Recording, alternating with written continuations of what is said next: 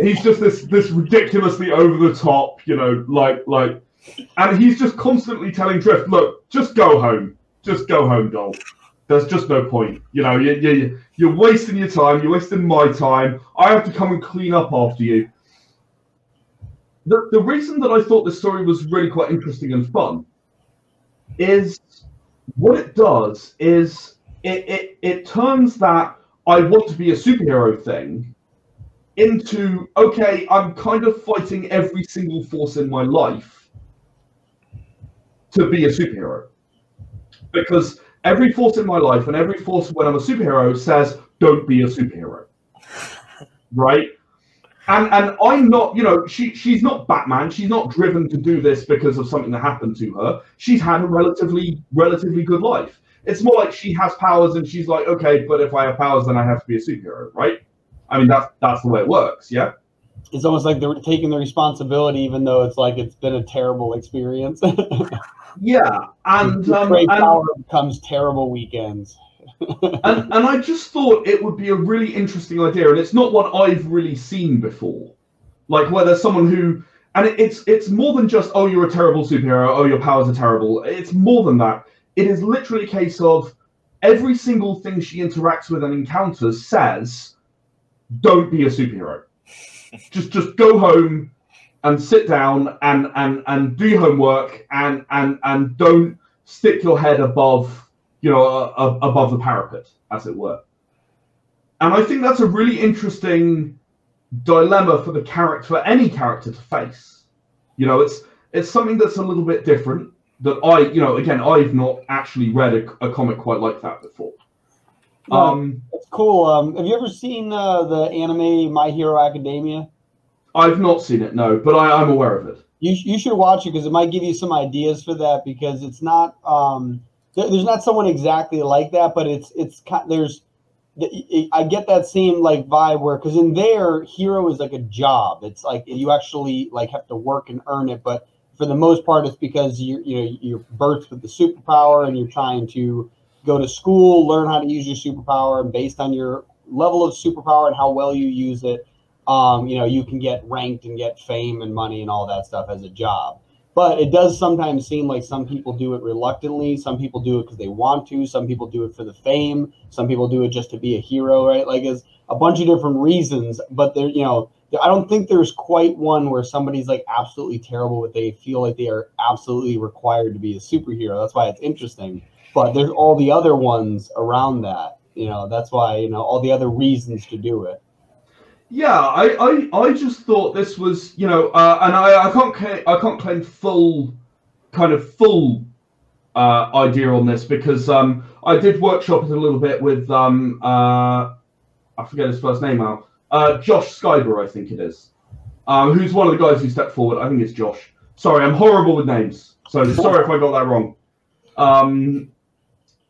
But I mean, I workshopped it a bit with him. He was like, "Hey, can we do like a D-list hero and they're crap, and they're really awful?" And I kind of went, "Well, what if? Yeah, okay, let's go with that. But what if also they have like this perfect life, and like everything about them is kind of like, okay, well, I want to just be a normal person, but I also have powers. So what the hell am I supposed to do? Because I can't just abandon this like gift." In big inverted, really big inverted commas here, because then I'd feel like I was wasting it, and I don't want to do that. I don't want to be that person who wastes their gift. So I just thought it would be a lot of fun to write that story, and I'm dipping into other series as well. Violet #2. You may or may not know, has already been delivered. Nice. Done and done. So that's all finished, and I've got another comic that's ready to go that I was going to talk to you guys about, and I can't talk about that now because it's not going until next year. But we are working on an arc for Violet #3 to #5. We're going to do a 3-issue arc for Violet now. Which is, one of the most fun things about comics, and I know you guys know this because look how much you've done, is writing the arcs that you know you're going to follow. Like, oh man, this is so cool, and this is gonna come together like this, and it's going to look really cool when we get to this point here. And Jennifer colors the way that I approach comics because of her approach. That's one of the wonderful things about working in a true collaboration, where not one person is writing the story, but you're writing it together. Because I'm a bit of I suppose you'd say I'm a bit of a chameleon. In that, like, I will adapt my story style and my writing style to the people who I'm working with. So when I write with John, it tends to be quite lighthearted and a little bit ridiculous, a little bit overblown. That's the kind of comic that he writes. That's the Blue Shift or the Penumbra. When I write with Jennifer, it goes dark, like properly dark. A lot of the things that happen to Violet are very, very unpleasant, and arguably Unnamed it has the darkest superpower in my entire universe.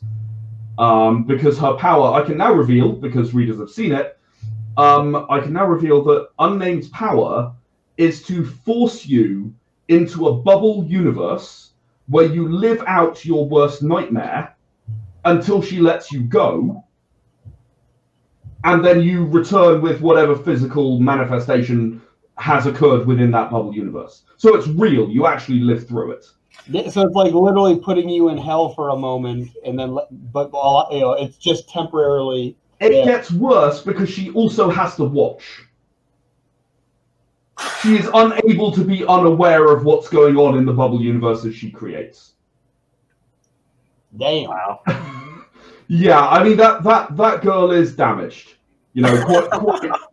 quite seriously, and I'm not talking about the burns. So she has to see other people's hells in order to do that to them to begin with. And she is desperate to be a hero. That is literally all she wants. She wants to use her power for good. That's probably a good thing. Could be worse. Until she gets taken over by an alien, yeah. Then it's less good. So yeah, it was, as I said, Unnamed has one of the darkest powers I've ever come up with. She's sort of like the Scarecrow on steroids, and makes it real. Yeah, it's like the scarecrow if it worked, if it was real, yeah. Yeah. Actually, on a side note, that was one of my favorite moments in Blackest Night, the Green Lantern series. Yeah. Where like Scarecrow had just been popping up all the way through, and you're like, why? And then they split the rings, and like the rings go off to find other people to sort of wield them, and Scarecrow gets the second fear ring.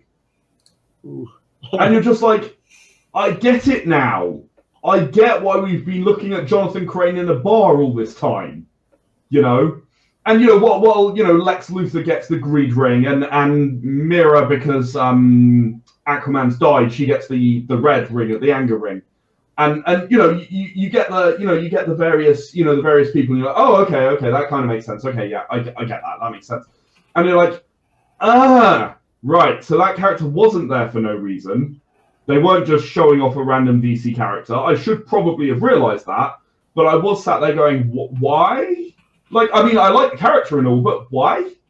See, I know about the series, but I have not read Blackest Night, and it's a very fascinating just concept, the whole story. But yeah, that's awesome. I didn't know Scarecrow was in that and got the fear ring. Like, that's awesome. Yeah, because obviously back then the fear ring didn't go off your fear; it went off the fear of everyone else. Yeah. Right. So anyone around you who was afraid. So what you do is you make a manifestation for their fear, and I have to admit, to some degree, that's what inspired me for Unnamed. It's like, okay, you have the manifestation for their fear. You don't feed off it in quite the same way, but yeah, I mean, I loved that. That was really, really fun to just kind of go, oh, okay, I get it. Yep, I'm with you. And yeah, so we're doing Violet 3 to 5. I'm doing Fauna number 2 with Dorothy's Gene. Dorothy's Gene, the writer of Spirit's Destiny.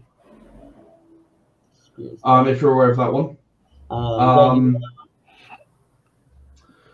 She worked with me on the first Fauna as well, and when I work with her, you know, it goes towards kind of like I suppose it becomes more like a sort of a community-driven story. Oh, excuse me. It's all about the community that this hero exists in, and yes, the hero is the main character, but the community becomes the focus. And that's just, again, it's just the way I adapt my style to work with Dorothy's. I'm working on, what else am I working on? I know this, yeah. I'm working on a comic about Vigilance, she's going to appear for the first time before, she's going to appear for the first time in her timeline after this comic is set, but before this comic comes out. That makes sense in my head. So funny. They're coming out of order because she's a minor character in another comic, which is already ready. Like, it's the next superhero comic going to come out. She's her actual story of how she got from spoiled rich girl to supervillain is kind of an interesting one, and I wanted to tell it. But again, I wanted to tell it after we'd seen her for the first time and seen that she's quite interesting. So, you know, I've picked up that with another writer who I've not worked with before. I'm looking forward to seeing how that comes out. Yeah, I just, you know, there are a whole bunch of things that are going on right now. They're a lot of fun. I'm also doing the genre breaking thing again. Where I take something from, you know, one of our comics, one of our sci-fi comics. We've got it on Kickstarter right now. We've got Infiltration, which is the audio drama version of Infiltration: The Bug War #2, one of our sci-fi comics. And turning a comic into an audio is always an interesting experience because you suddenly get. With a comic, you always show, not tell. With an audio, you can't. You literally cannot do that. It does not work. And the challenge of making the story still work when you don't have the images to support it necessarily. I mean, you could sit there and read the comic with it if you want to, but I don't want to make that a requirement to enjoy it. And sometimes it's the tiniest things that make it work. And you get, you know, I ended up having this, I did the Foley for the first one, Declaration, which you can also get. So this is number 2, but you can also get number 1 if you missed it. It comes to about $7 for both of them. Maybe 8. My conversion sort of in my head. Looking through the Kickstarter. And you know, in the first one, I did the Foley, and literally what I did for one of the scenes is I had the Foley artist literally walk on stone, just take steps on stone, and then we had a shower turn on. And you don't need anything else. You know exactly what happened in that scene, right? You like it's like you hear them get off the bed, you know, you hear them stand up, you hear them sort of groan a bit, and then you just have these sort of 5 or 6 footsteps across stone, and then the shower turns on. You just hear clink. You know what happened there, you know, and that might be 3 panels in a comic.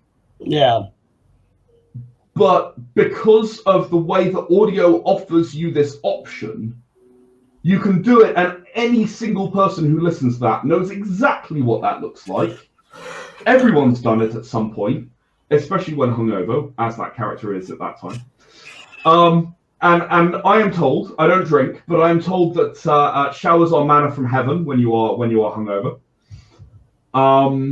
so you have this lovely opportunity to tell the story in a different way. Nice. You see, it's interesting too because with audio, like it's almost like there's some things that you can do a lot quicker, and other things that you have to really like fill the room with, like to make it an experience. Like it's pretty interesting. It's the same with movies and books. Like in a book, you can leave a lot up to the reader's mind, but there's certain things you have to fill out. Where in a movie, you need to show it because it's all visual, and with audio, it's all audio. So like that shower, like you said, it could be 3 panels, but it could be 2 sounds, and all of a sudden they know what's going on. And then other scenes, like you could. And then other scenes, it's a nightmare. Infiltration was by far the biggest challenge. So we've done 7 of these.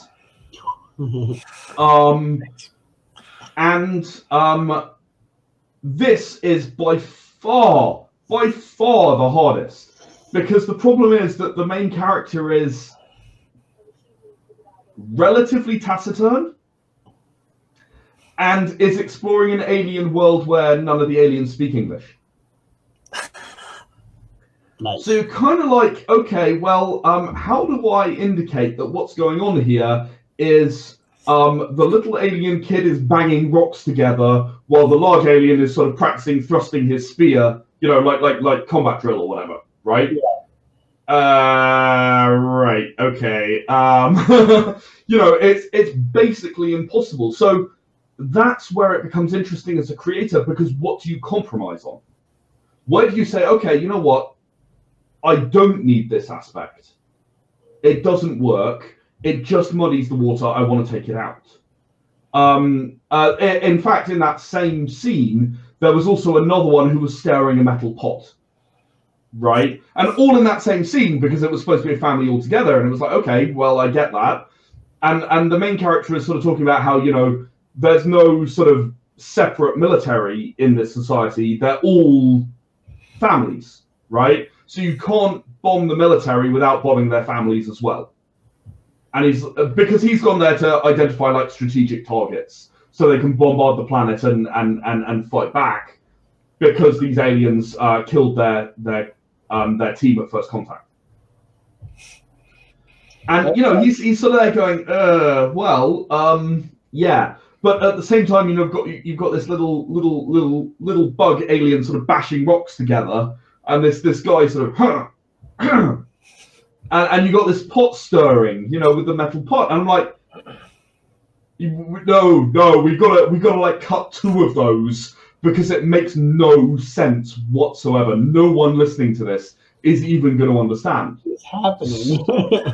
So it makes it. It makes it really interesting when you're trying to figure out how you deal with these issues as a creator. Because there isn't one answer to that question. There's no one way of dealing with it. And as the person who wrote the comic, as the person who's directing the audio drama, I've got to make decisions. And that is one of the biggest challenges, and I'm sure you guys know as well, making a decision to remove something that is integral to the story, but doesn't make sense. Mm-hmm. And it's not a case of, in this case, in an audio short, it's not a case of, you can just put it in somewhere else or put it in later or move stuff around. No, it literally is just a case of that sound doesn't make sense, goodbye. Yeah. It's probably one of the toughest things as a writer turning a comic into an audio, I think. Yeah, because like you were saying before, you want it so that they don't need the comic, but you also want it so they can enjoy it with the comic. And so, yeah, you can't just like throw away like huge things, but you have like there is stuff you have to like just kind of skip over and just hope they follow along accordingly. Yeah, I mean, it's about making both of them stand alone and also combinable, and that's the challenge, and that's the interesting part for me as a creator. Yeah. Intriguing. It's the same with movies, though, too. Like, honestly, people do that all the time. They're complaining, like, why didn't they put this in the movie? And it's like, because it's already 2.5 hours long. Like, what did you want them to do? Like, you know, they can't add everything that each individual person thought was necessary.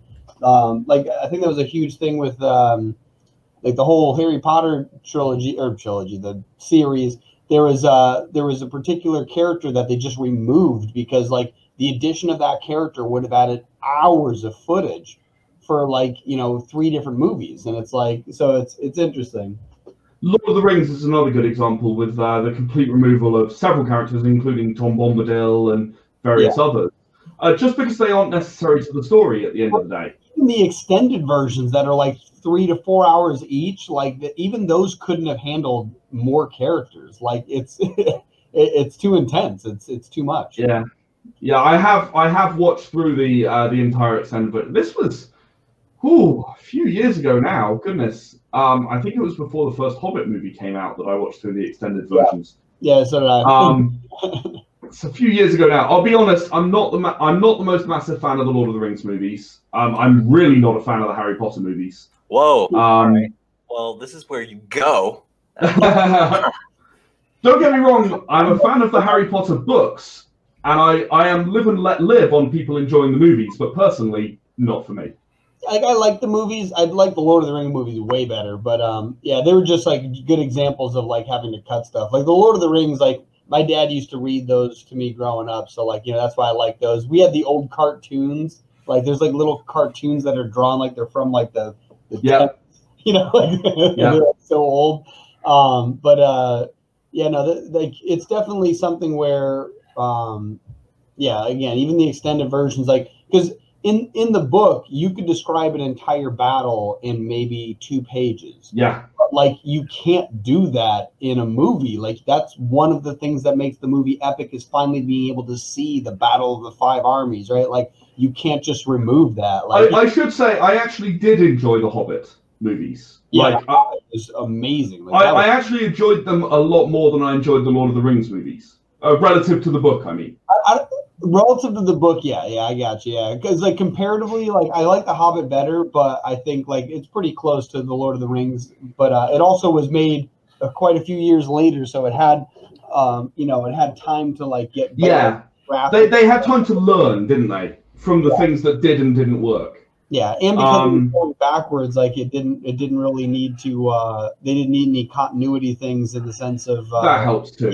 Yeah. Although they did add a whole bunch of continuity stuff to make the Lord of the Rings hand together better, Radagast being a good example. Yes, yeah. Who doesn't feature in The Hobbit at all in the book. Yeah. So, yeah, they did a very good job, but I like those a lot. And I still remember, like, because the old cartoon, like, the first time you're introduced to Smaug, and then, like, the first time I saw it, like, the real, you know, the CGI version, I'm just like, whoa, yeah. I was so jacked. I was like, yes, like the only time I've ever seen this was when I was like 10. Like, oh yeah, that was definitely epic. Yeah.